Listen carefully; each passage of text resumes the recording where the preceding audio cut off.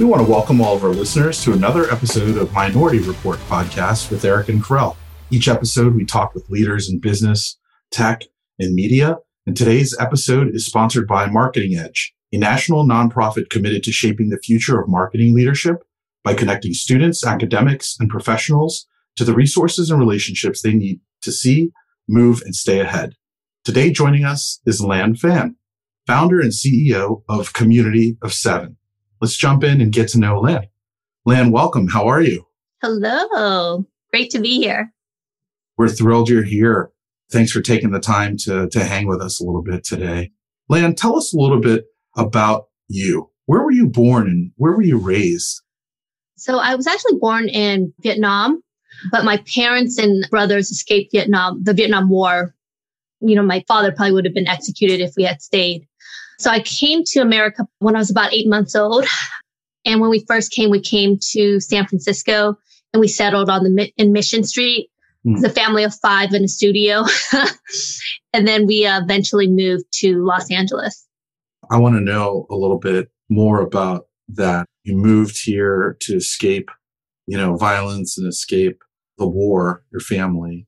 You moved to a pretty diverse sort of area. What was that like growing up there and also that close with your family, physically close?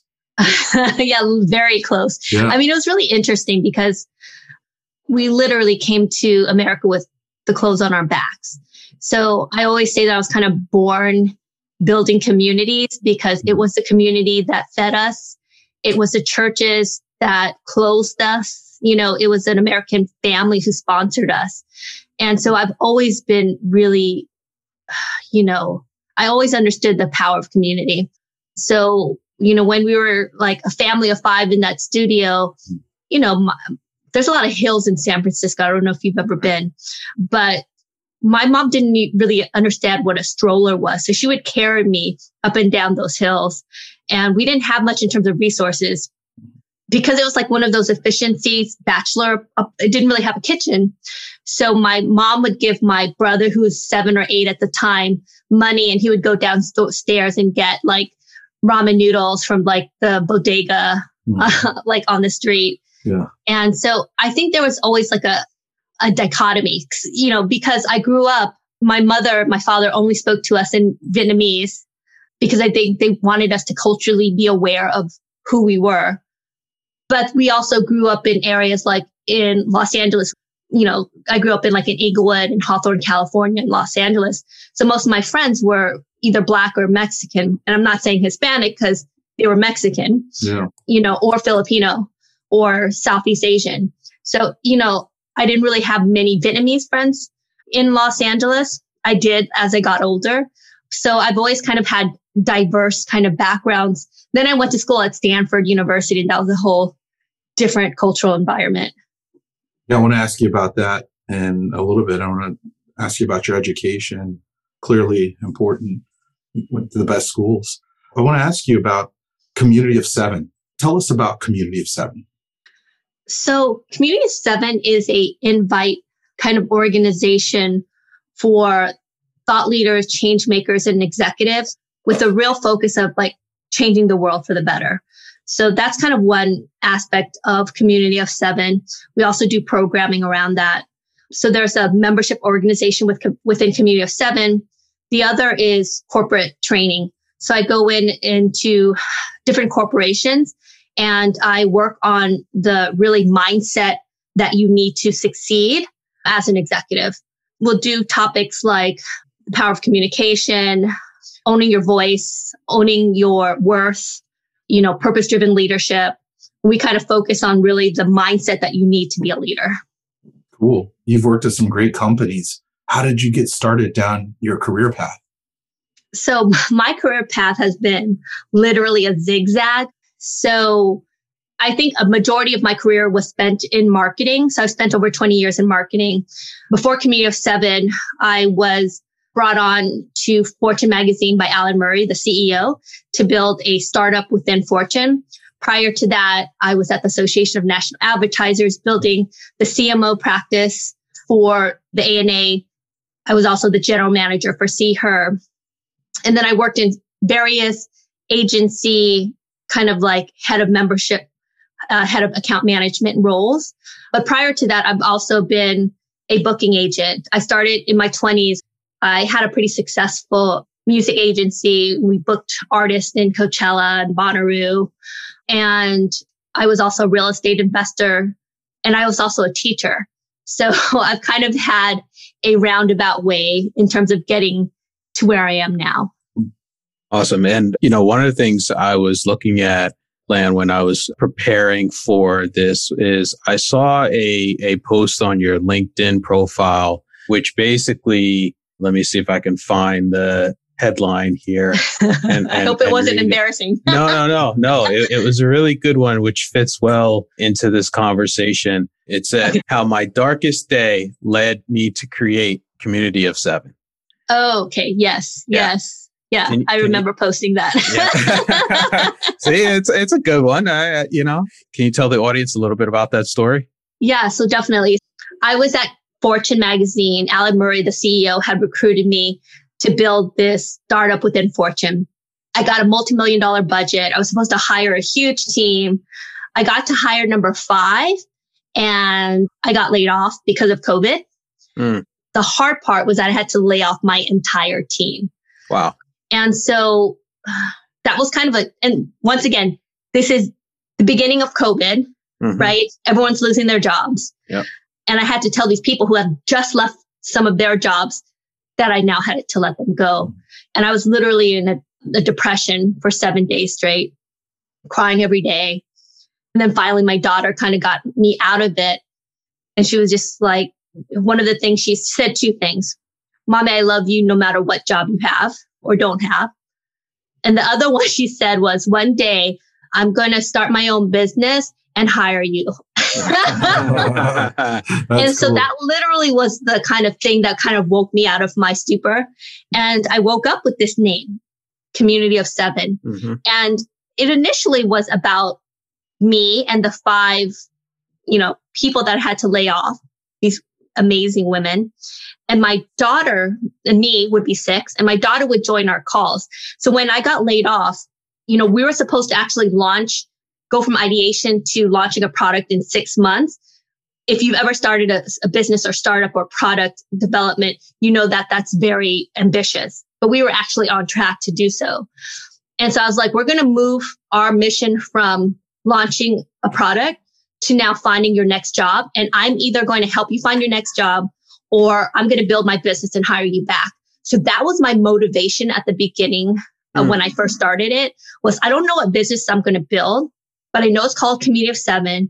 And I know I'm going to do whatever I can to make it successful. So if you don't find your job, I'm going to hire you back. So that was kind of like my whole motivation in terms of building Community of 7. Gotcha. Okay. And you've been at it now for probably about a year or so now? I guess? A little bit less, probably about 10 months now. What's sort of one of the biggest takeaways you've learned from sort of launching your own business, and especially during a pandemic as well, too?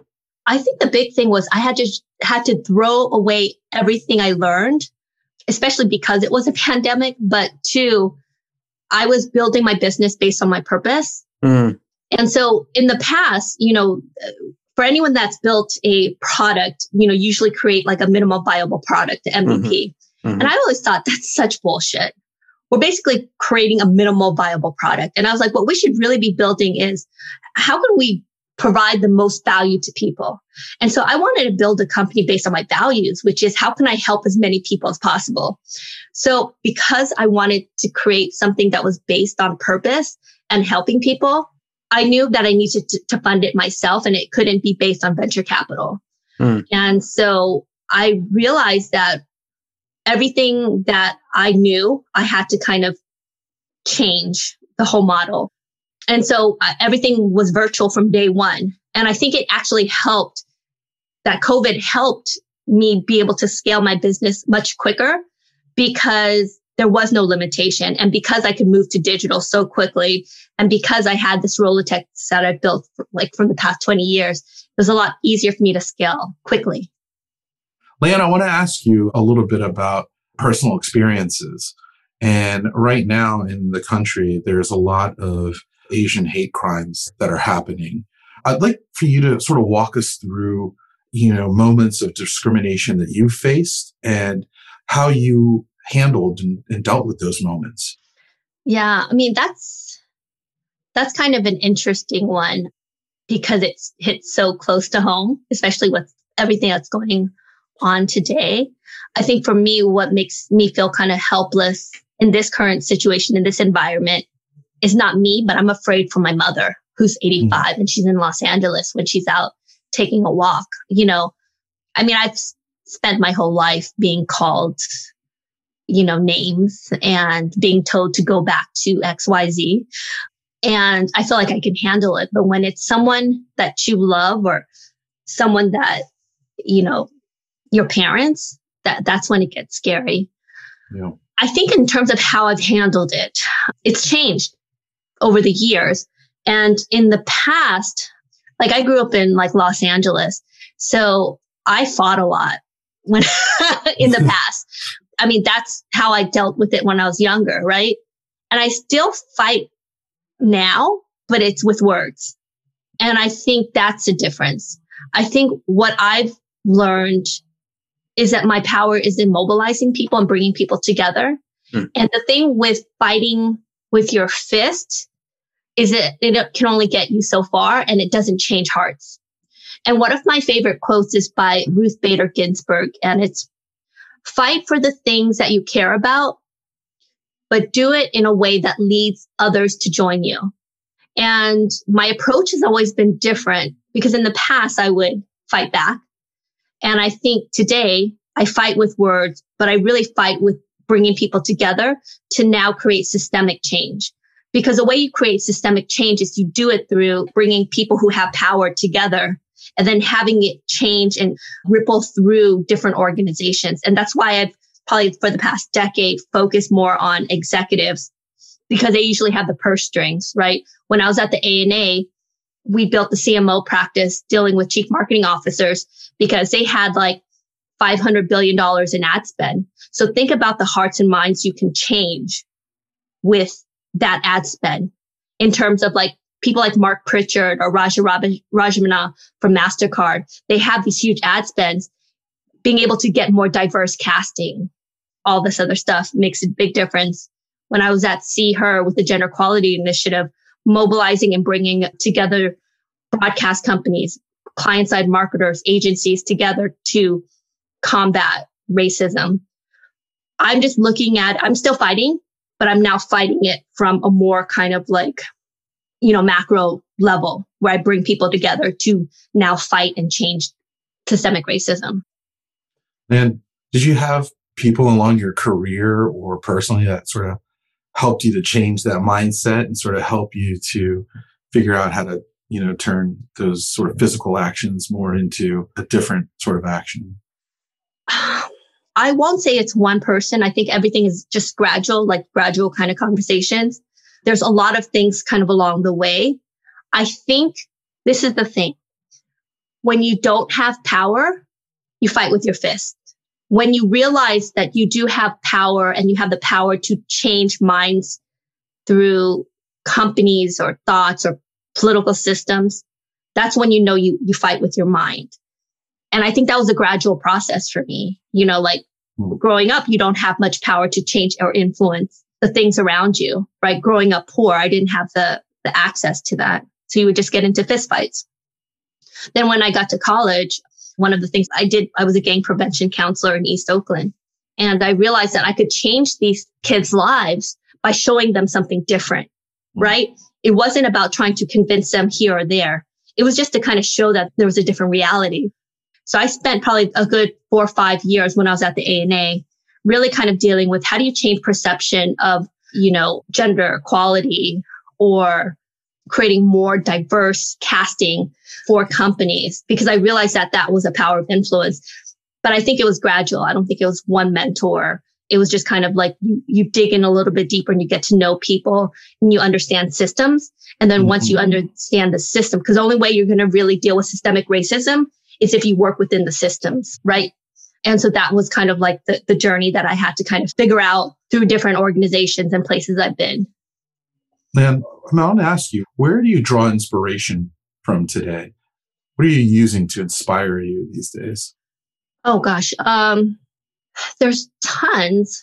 There's people I follow kind of on LinkedIn. Mita Malik, who is a dear friend, and I love just anything that comes out of her mouth.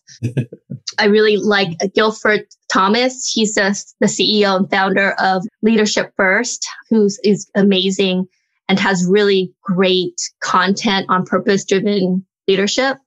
But I sometimes just Google on YouTube morning motivation or leadership, and the random stuff that you get on that is just so inspiring. Like, I usually don't have a lot of time to consume content. And so usually if I'm running or I'm walking in the mornings, I'll just listen to a YouTube podcast or some kind of motivational kind of content or audiobook. Awesome. Lan, I want to ask you again about Community of Seven. You launched the business during a pandemic. I think hopefully we can all see the light at the end of the tunnel here, and hopefully we'll all get back to some sense of normalcy. Who knows, maybe 9, 12, 15 months. When you think about the future of your business, what's next for Community of Seven? I mean, I think the big next is just kind of now kind of figuring out, I spent all of last year, 2020, when I was kind of building it. First, before I even went to the business model of how am I going to monetize it, I just really asked myself, how can I help as many people during this time? Because people are losing their job, people are going through depression. So I really focused on the social following. So, we have about 150,000 followers, about 100,000 on LinkedIn, and over about 40,000 on Facebook. And in each post I have, it's focused on a micro learning. So I know a lot of people can't afford to pay and become a core community member of Community of Seven. And I only do 4 cohorts a year, and they're usually pretty high level executives. So how can I help the other universe? Right. And so I started doing these micro learnings. My goal is that anyone that reads that is able to kind of positively influence their life. And that has nothing to do with revenue. It's about lives changed. And so that's kind of my big wish, is that one of the learnings, the trainings, the micro learnings, the Let's Talks that I do is actually able to kind of change someone's life. In terms of from a business perspective, I'm continually kind of growing the corporate training part of it, which is really focused on changing the way we teach leadership to people. And one of the big issues of not getting enough BIPOC executives is that there's a training gap, right? And women as well, the messy middle, right? You get a lot on, entry level kind of positions that don't equate to managerial level. And, 2 ways you advance in any corporation or company is usually through sponsorship and training and development. And the only thing is training and development has been reserved for the few, right? Usually white males. So, a general corporate training can be upwards of 40, 50, 60,000 for 6 months. And so I was like, how do you kind of close that gap? And so I kind of changed the model using my background in teaching and curriculum when I was at Harvard to kind of build a model that you can actually train. I just did a workshop in training for Carta where I trained 270 of their employees in 1 hour. So if you're able to do that, that's kind of how you make that messy middle, that gap smaller, because you're able to basically give training and development to a broader swath of the company, right? Yeah. And also in terms of mentorship, all of my trainings kind of usually involve community as well, where I do breakout groups, where people connect. I just did one for Jellyfish recently where I was talking to their CMO, Sharon Harris. And she was like, yeah, I was in a call with 3 other people and I was on mute. And she said, they were surprised that I was actually on the call.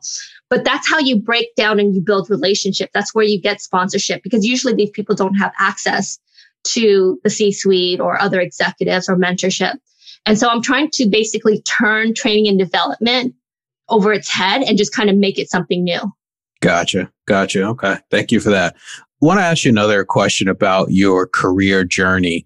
You've held a number of different positions at different companies. And when I look at your LinkedIn profile, it seems like you've pivoted a few times in terms of Yes. the types of jobs that you've had. And sometimes I know that when people think about their career journey, they think of like staying in the same sort of industry, the same type of role, and just continuing to move up. And pivoting to a different type of job can be very scary sometimes for folks. What would you tell yourself to sort of convince you that like you were making the right move by pivoting? Yeah. I think the big thing is focus on your purpose and your why, because this is the thing. Yes, you might advance faster if it's linear and you're just going up the ladder. There was a quote in Stephen Covey, 7 Habits of Highly Effective People, and he was just talking about climbing the ladder of success. This is the thing. What if you spent your entire life climbing the ladder of success? You get to the top and you realize, oh shit, this is not where I wanted to be. You've just wasted your entire life. And so I've changed the way I've seen things, where I just looked at what are my core values? What's important to me? What kind of life do I want to live? And just kind of base it on that. So I'll give you an example is when I built Community of 7, I had a realization because I thought Fortune was my dream job and I just got laid off. And I did a lot of soul searching and figured out, well, what's important to me? And I realized that my 4 core values was my family and my friends, who are my chosen family, my faith, helping people, and freedom. None of the jobs I've had in the past, at least decade, fulfilled any of that. Wow. Because even with Fortune, like I was working till 10, 11 o'clock at night. So family is the most important thing to me. And I only saw my daughter in the weekend. There's a disconnect. If one of my focus is service and leadership, or helping others, but I'm really just helping a company make money, that is not in line with my values.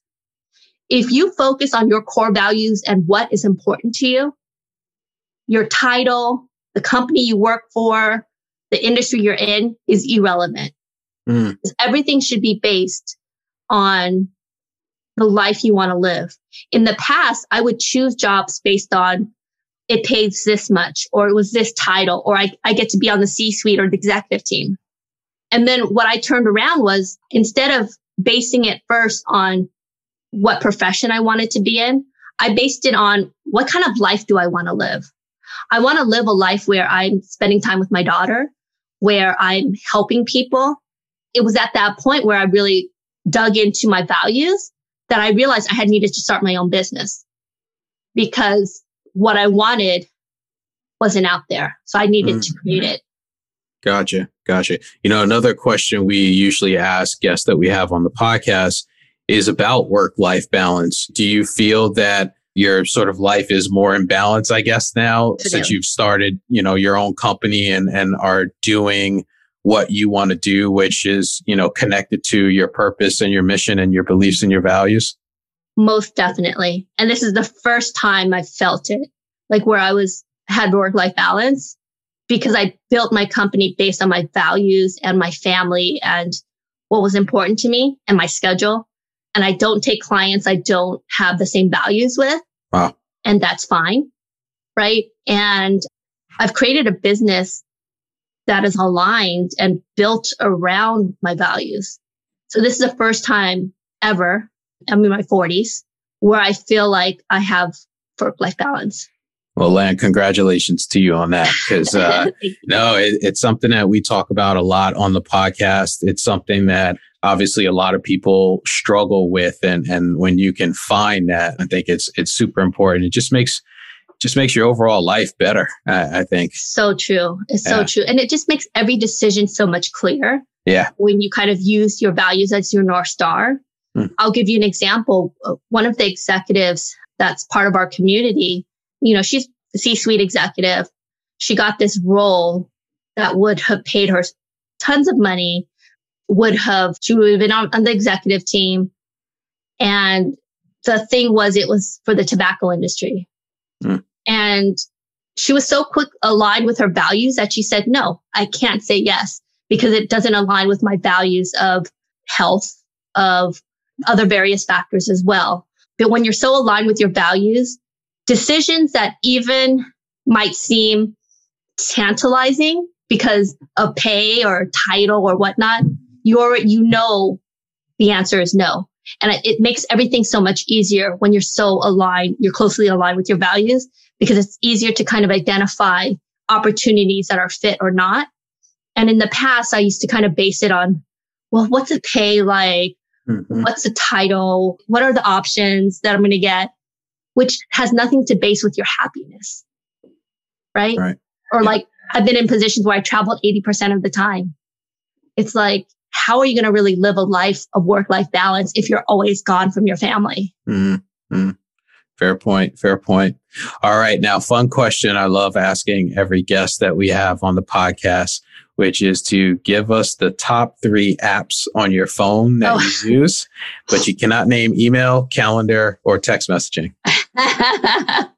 No, that's a good one. Calm, which is like the meditation app, which I love. And I'm a genius because 4 or 5 years ago, before anyone knew who they were, I bought a lifetime membership for like $100. Nice. Or our company at Live Intent, we actually just sponsored the app for every employee at the company. It makes such a big difference. I use it when I wake up in the morning. YouTube, because I use YouTube like my audiobooks. Like I use YouTube for like, just content like while I'm walking. Mm-hmm. And Waze, of course, because I always get lost. So that's like my GPS. So those are like the 3 apps I probably use the most. There you go. Yeah. Well, Lynn, thanks for joining us. Our audience often likes to stay in touch or follow you or be able to reach out every once in a while. Where can our audience find you and how can they stay in touch? Yeah, so they can follow me on LinkedIn. So it's LANPHAN and just find me there. Also follow the Community of 7 page on LinkedIn and Facebook. I always give the micro learnings every day. That's kind of like a leadership training for everyone. And then communityof7.com. Excellent. Thanks again to our friends at Marketing Edge for sponsoring our podcast. And thanks again, Lan, for joining us. Find more episodes where you find all of your audio and video. Just search Minority Report Podcast and look for the logo. Thanks, Lan.